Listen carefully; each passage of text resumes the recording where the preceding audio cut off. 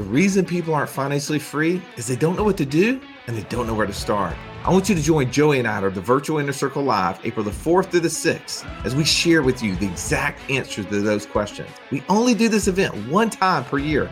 I don't want you to miss out. Go to wealthwatchwallstreet.com/live and enter promo code podcast. When you're at this event, you're going to get your investor DNA. You're going to get access to up to 6 different passive income strategies. So you know, leaving this event, exactly what to do, taking our decades of knowledge so that you can start becoming financially free. Go to wealthwatchwallstreet.com/live and enter the promo code podcast. Wall Street Tribe, you asked us, hey, could you guys bring back that Becoming Your Own Banker series that you did 4 years ago? And the answer is yes, we can. Yes. Get ready for episode 1 of 18 to be dropped right now in Become Your Own Banker, the book review by Nelson Nash. Let's go ahead and get started. Every single week, you're going to get one of these in your inbox all summer so you can know what it takes to become your own banker. The most important thing you can learn.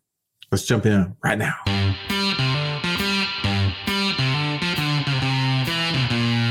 Welcome to the Wealth Without Wall Street podcast, your guide to understanding how to get out of the Wall Street rat race and start your own mailbox money lifestyle. Now, don't let these handsome Southern draws fool you. These financial minds are teaching our country to enhance savings, increase cash flow, and create passive income, all without the help of Wall Street. Are you ready to break through?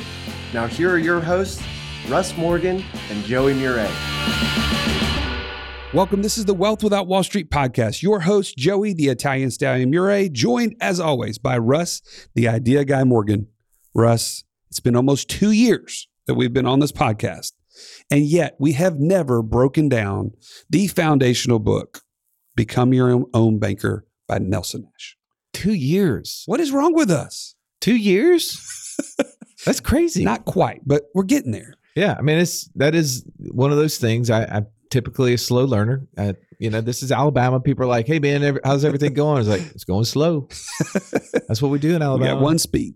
We do it slow. But hey, it's an opportunity. And that's why I'm excited about the podcast today and hopefully a range of podcasts that we're going to be able to do about this book, breaking down some of the things that Nelson could have written this book. It could have been 1,000 pages. Yeah, it's 85 pages, but he wanted it to where you would actually read it and get through it in a very short period of time, because most people don't consume financial information at all. That's right. Especially in a book format. And for him to have sold almost 500,000 copies of this at this point, it's a real testament to the fact that he made the book so straight to the point, so simple. He didn't break out a lot of the areas that I think you and I can touch on, because in a podcast, we have a little more length of time that we can take. You're riding down the road. You can listen to this one. You can come back and listen to the next episode. So I think it's due time that we did this for sure. Well, and hopefully it'll just add some flavor, or maybe even clarify some things that you've already been thinking. You've read this book. Many of you have already read this book. Now we're just going to add a little bit more flavor to it and say, okay, what about this? What about that? So how does this break into the 5 pillars, right? I mean, when you start thinking about, my objective is to create passive income streams that are greater than my monthly expenses.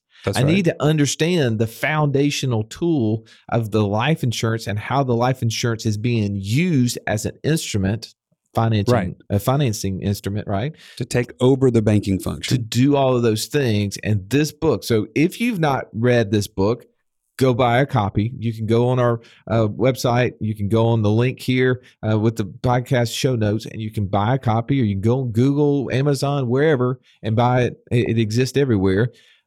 Start following it, because we're going to take you through from the beginning to the end. And it may take a little bit, because again, we're slow. But it's going to be worth it. Yes. Go with us on the journey. But I think that the little nuggets that we're going to draw out of this and help you see it from a bigger range is going to hopefully apply to your situation, is going to allow you to take that next level. Okay. So we're literally opening the book, figuratively and literally. And the first, right out of the gate, Nelson hits us with a pretty stunning statistic, right? If somebody were to redistribute the wealth of this world, that he said within how long?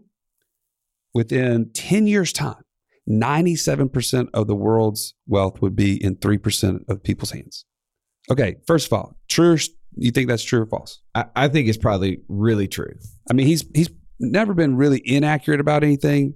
I'm going to go with true too. So why do you believe that, Stallion, though? Why do you believe that if all the money was distributed evenly to all the people in the world, within 10 years, 97% of it would reside in the hands of 3%?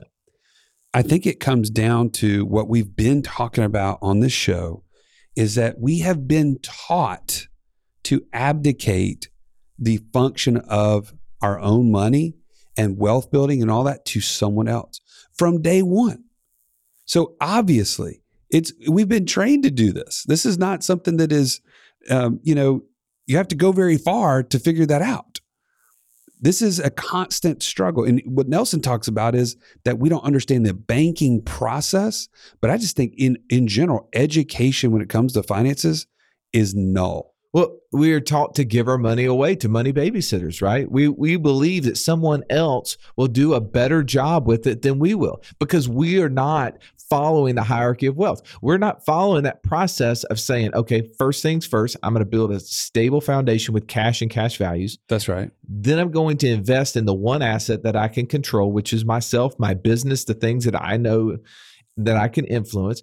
Thirdly, I move up to things that I can collateralize, like real estate, lending against real estate, business ventures and other people's businesses. And then lastly, if I ever get there, I go into that most speculative asset, which is where 99% of the people are putting their money. Day one. They're just giving it to them and saying, right. I hope you come back, money. Please come back, money. With friends. Right. Please bring your friends. By the way, so if you're listening to this, you haven't heard our podcast on the hierarchy of wealth, go back and listen to that one, because we're going to break it down. That was just a really quick rendition. But I'm also saying, like, look at this from the picture of a football field. Okay. Are you standing on the sidelines cheering and hoping that someone else is the quarterback out there taking care of your money? That's what most people are. They're literally sitting there clapping them on and saying we. They're Charles Barkley in the Auburn run in the NCAA tournament. Like we. He's using the term we. Exactly. Right? Or like I would do, we. But at the end of the day, we can't influence the play unless we're actually one of the players. Absolutely. And I would say you have to be the quarterback. One of the foundational principles of Wealth Without Wall Street is that we're coach, you're the quarterback. If that role gets reversed at any point, we're doing it wrong. You're doing it wrong. Yeah, but it's got to be that way. How opposite of that is that what most people are doing with money? Oh, it's 180 degrees. Or being taught to do with money. That's right. But why? Why, Russ? What are these businesses in business to do? Make money for you or make money for them? Make money for them. Make money for them. When you start with that premise, again, not that makes them evil people. You're in a business too. Who are you in business for? You're in business for you. That's right. That's the way we operate. But we need to think about whose money are people going to take better care of, yours or theirs? Always going to be theirs. That's right. They're going to take better care of their own money.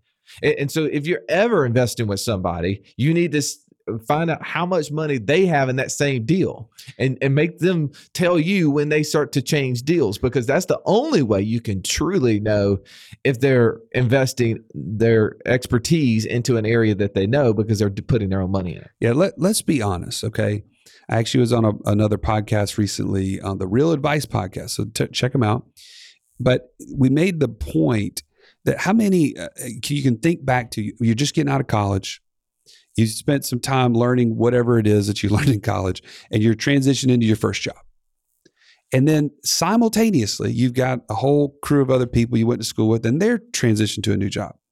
Within about 2 to 4 weeks, someone will emerge that you went to college with, who was probably drinking at parties and all this stuff with you, and now they're a financial advisor.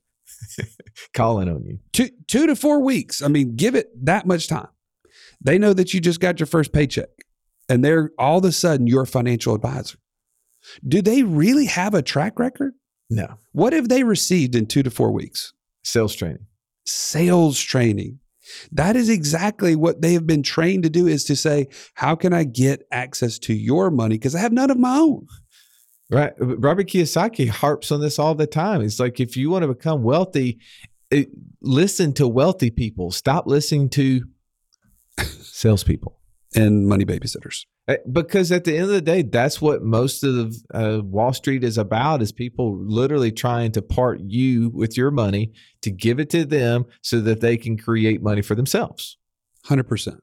And so if we look at what Nelson talks about in this first part, I mean, part one, he goes into identifying what most people make mistakes in. And so I think of, he says most people don't understand the process of banking and its importance. Okay, break that down, because I don't want to miss. This is a huge opportunity. Well, we've done it before on the show. We went through Bank of America, for instance. Right. 2016, look at Bank of America stats. They had a little over $800 billion in deposits, right? They paid out about $1.9 billion in interest, and they took in just under $50 billion in interest payments to them. That was really kind of them to give that money back. That's right. How did they make that 2,600% return? It wasn't through their money, was it? No. Whose money created it? It was ours. It was someone else's money. So they understand the process of banking. So how do we apply that? Because at the end of the day, most of the times we're taught there's only two ways to buy things. Either I'm a spender, I'm going to borrow money from someone else and I'm going to pay interest. And then Captain Obvious comes out, he gets on the radio and says, debt is dumb. He says, debt is dumb. You're paying interest to someone else. You're stupid. Why are you doing that? Right. And we all look around, we say, hey, man, I look at this mortgage statement I have. I bought a house for $250,000. If I pay it over 30 years, I'm going to pay another $280,000 in interest for it. Yeah, exactly. Oh, man. That sounds like a bad deal. I need to pay cash. That's right. So what should I do? I should take my money, and then I'm a saver. I save. I postpone buying, which is not a bad thing, by the way. I postpone. There's some discipline there. Yeah, I'm saving this money, but as soon as I get enough saved up, I go buy whatever that thing is. How much money do I have left? None. Zero. How much money do I have earning interest for me? Zero. So now what I've done is that I've avoided paying interest to someone else, but I've also avoided earning interest. And those two numbers are very similar. Whew. That's mind blowing right there, Russ. So what's the solution? Well, I think first is that you got to understand there is one money pool. Nelson Nash in the book, he says there's just one pool of cash. The fact that it's divided into different currencies and different denominations, it's just nominal. Like, you need to understand there's just one big pool of money, but that's not the way we treat our personal finances, is it? No. In fact, I think, I'm glad we're doing this, because when you read this in the book, it sometimes can come across like it's just a really conceptual idea, right? Yeah. So I read that. I'm like, yeah, of course, all the money in the world is like a big pool of money, like the water around the earth, 75% of its water, it's all connected. Okay. I can agree with that. But how does that really affect me in the way I'm going to actually implement this for my family and my own income and money? Well, it's how am I opposite of that by separating my money, segregating it into all these different places I've been told is good for me. So where do I save for emergencies? Checking account, saving account, right? Where do I save for college? Oh, 529 plans. Well, where do I save for, let's say, retirement? Oh, got to go into some sort of a qualified plan for that. But wait a minute, who told me that those things were necessary? People that work at those different places. The salespeople? At those different accounts. Why is it that, Joey, if you have children as young as a couple months old, right? Why my 8-week-old? Why would you put money in one account for her and wait 18 years before you used it? Because that's how banks operate, right? Like they just sit on the money, right? Yeah. Name me a business. No, I'm sorry. I'm being sarcastic. Give me a business.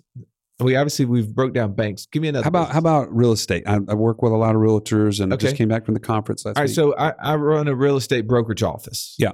And my objective is to sell one house for the year. It better be a massive house if you're going to do one. It's not going to be good, right? No, I want to sell a house, take the income that comes from that deal, have enough money to go out and market to other potential sellers, Right. to then buy those signs, to buy the marketing materials and all that stuff, to get more Online houses, presence, whatever. to bring that income in, to be able to go out and do more deals, to bring that income in. That's how you scale. It's deal flow. That's right. Money has to flow. Cash is not king. You know what's king? Cash flow. Cash flow. Bang. Cash flow is king. Businesses run off this. Here's another business, Walmart. Yeah. How does Walmart work, Joey? You know, they buy one product and then they sell it out and they're like, whew, that was good. I'm glad that's over.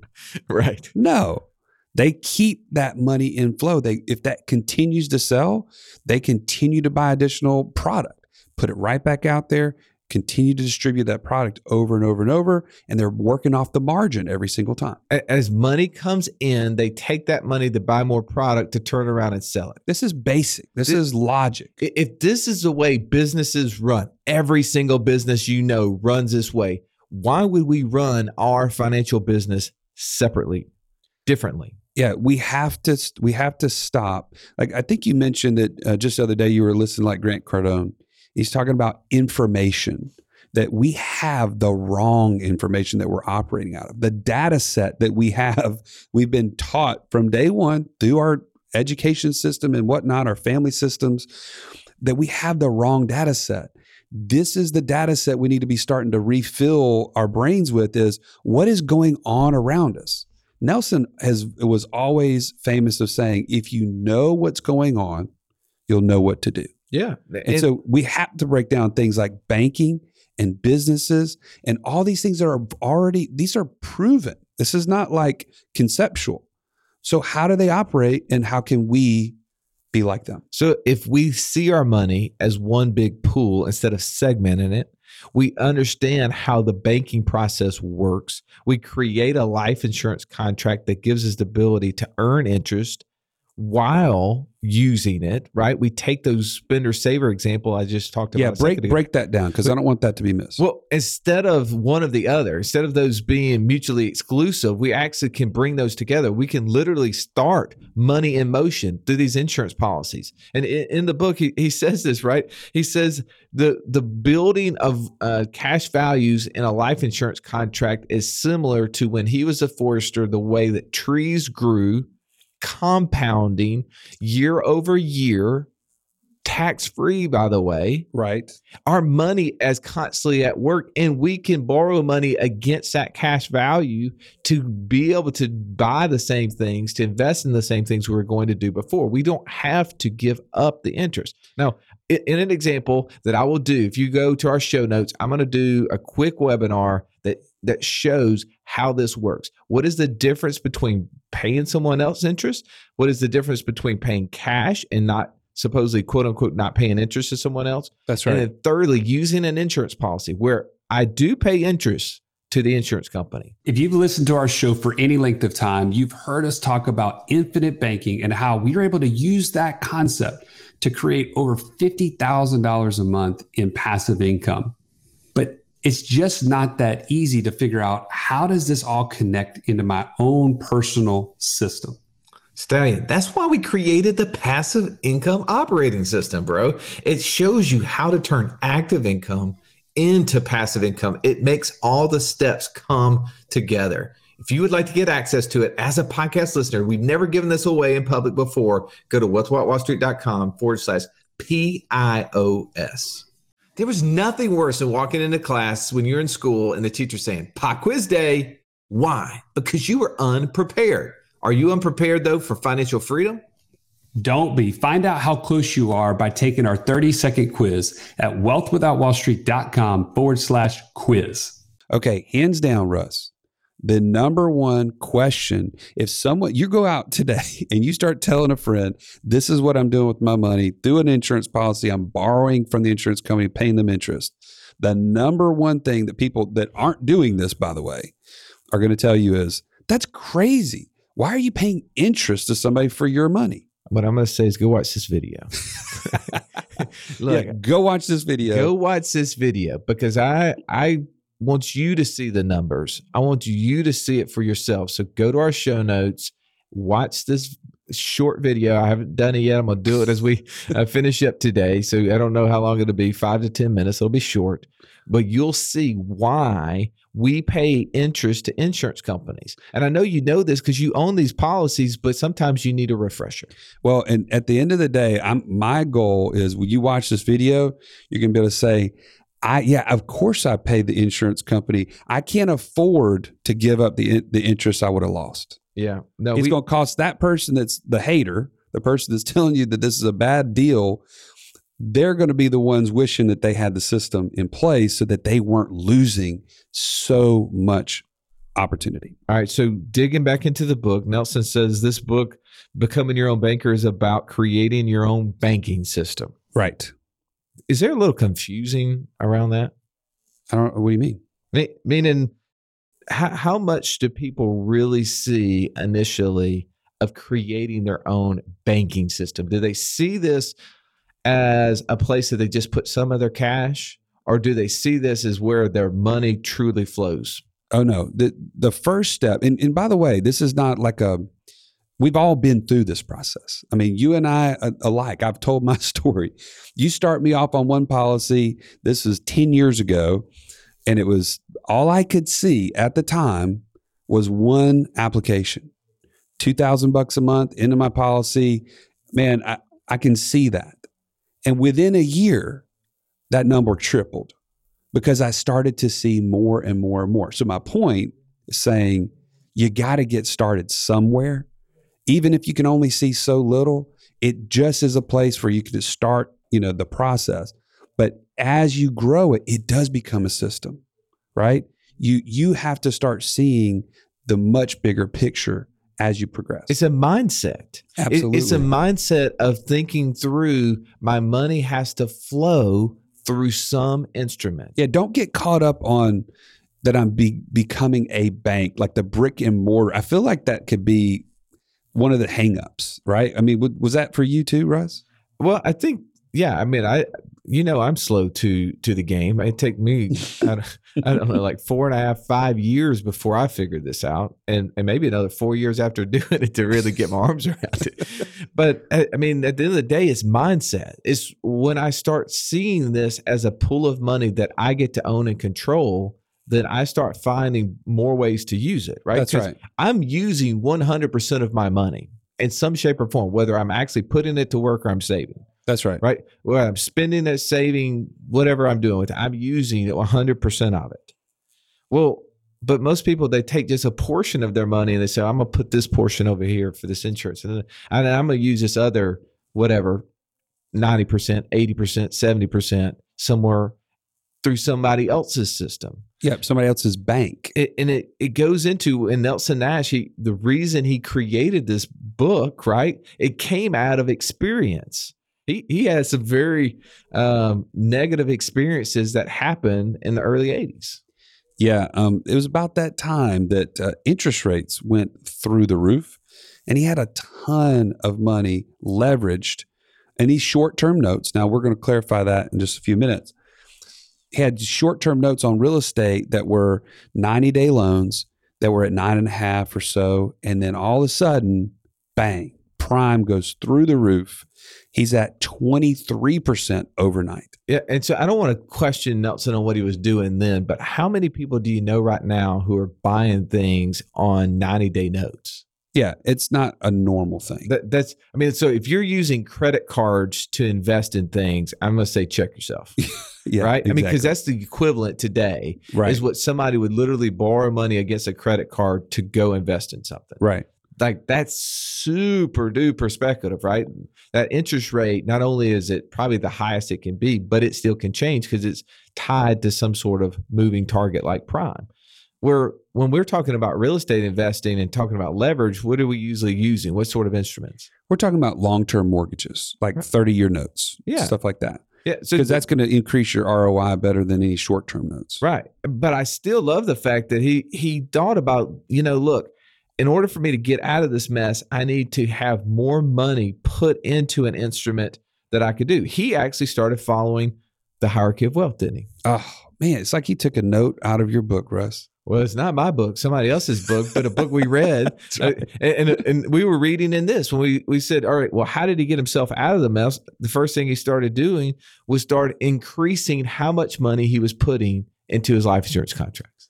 Yes. But how did he do that when he simultaneously had all this extra expense of interest that was totally like, whoa, where'd that come from? He started investing in the number one asset. He started investing in himself, took the knowledge that he was, dreaming up, thinking up, and then started writing books on it, started going around and teaching people this concept. What he said. Well, but first he had to put a little governor on his spending. Oh, no Right? doubt. He created a spending plan. Okay. Now that's not our favorite thing to talk about. No, but Is he got honest with himself, is what he said. That's right. He started Because he had to focus on cash flow. He had to fix that formula, right? He had too much going out, not enough coming in. Right. So that, again, started the base of the hierarchy of wealth. It's first about cash flow. If you're not saving anything, you have no cash or cash value reserves. In this case, we're going to say cash value. Then you're not in any position to start investing. So he had to start there. Then he moved into, as you mentioned, investing in himself. And what happened to his income? It tripled. Bang. That's the powerful thing. What other investment can you put in time, energy, and money that triples itself in a relatively short amount of time? It's in yourself, in the business that you're in. So where did he take the returns from the investment in himself and put, Joey? Then he started to pay down these debts. He started putting it back into cash values and used the cash values to pay off the debts. Absolutely. Absolutely. So it is. So he was that wealth creator we've been talking about, not the spender, not the saver, but both. Because what would have happened if he had just taken the income that tripled and just started paying off the debts? Would if he expanded his system? No. His system would have stayed the same size. Been size. stymied.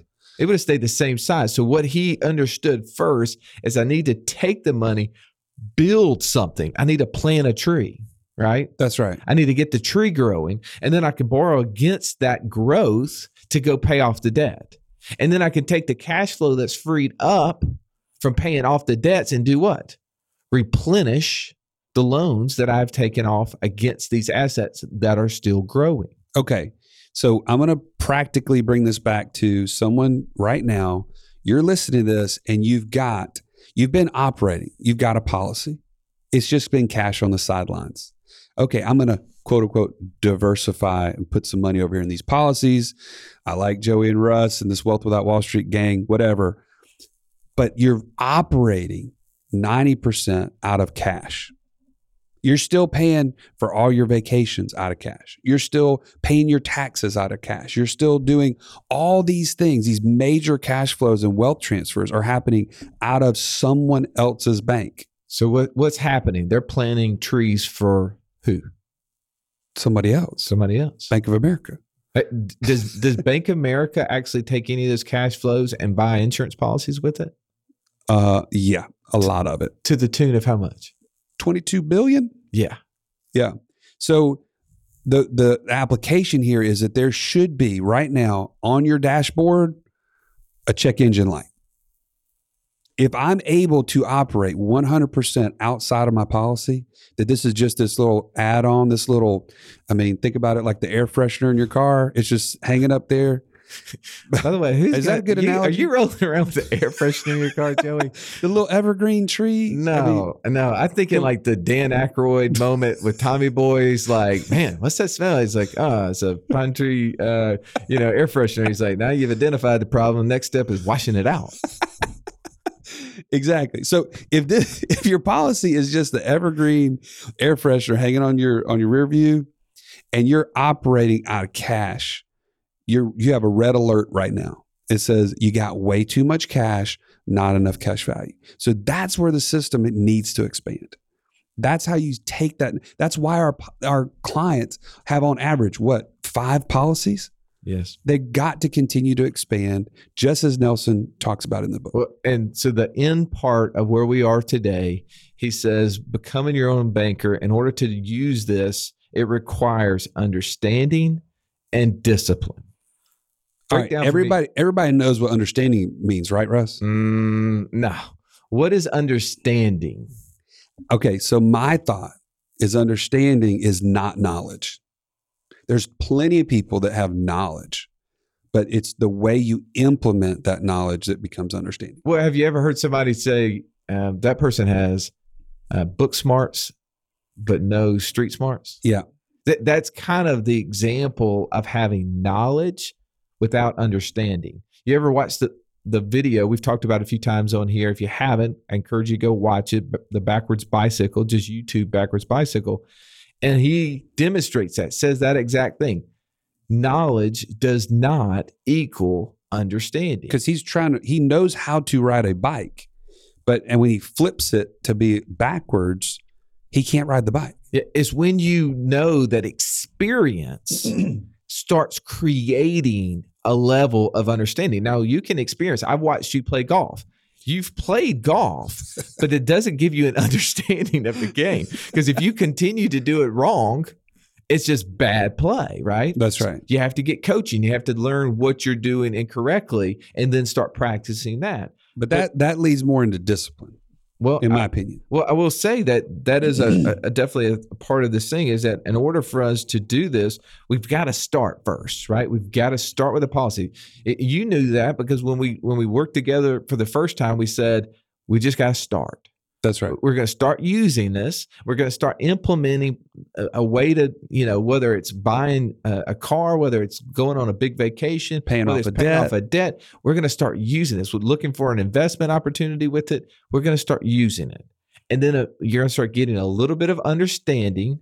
You're going to be the one in control, which is going to be this whole new thing that you're going to be like, wait a second. I didn't know this existed. I didn't know I could be in control of my money. Absolutely. I didn't know. By the way, that tunnel vision is going to open up. That comes with its own issues. You've got to gain more understanding into the areas in which you're getting ready to use the money. But then you have to have discipline. Okay, so I'm hearing this, I read that, and discipline sounds like a bad thing. Sounds like a heavy gate, like a weight on me. That's what my son said. Yeah. When he was headed to the baseball game yesterday and had to discipline. I mean, well, at the baseball game, after the baseball game. But see, that's the beautiful thing, though. Discipline is when we are literally learning what's happening and we're getting involved. But in order to truly have discipline, you got to have somebody else with you. That's right. You got to have some accountability. That's right. And that's why, obviously, at Wealth Without Wall Street, we are about being a coach and you're the quarterback. You've got to have that outside influence, that outside objective feedback to bring you back to, what am I doing? What's the next step? All right, I got that done. What's the next step? That's what we're about. We're creating that process and working with you, not for you. Yeah. And if you have a little bit of coaching, you gain understanding, you become a better steward of your cash flow, you start grasping that I get to make money off my money at putting it to work. Now I'm down the road of this whole becoming your own banker. So thank you for joining us today, because this was just the first of many episodes. The tip of the iceberg. As Joey and I break out becoming your own banker step by step. And we hope this is going to help you, one, be a better steward of the money that you have, but understand how to use this valuable asset and tool to its greatest potential, and ultimately be investing in yourself so that you create more passive income than you have monthly expenses. Thank you for joining us.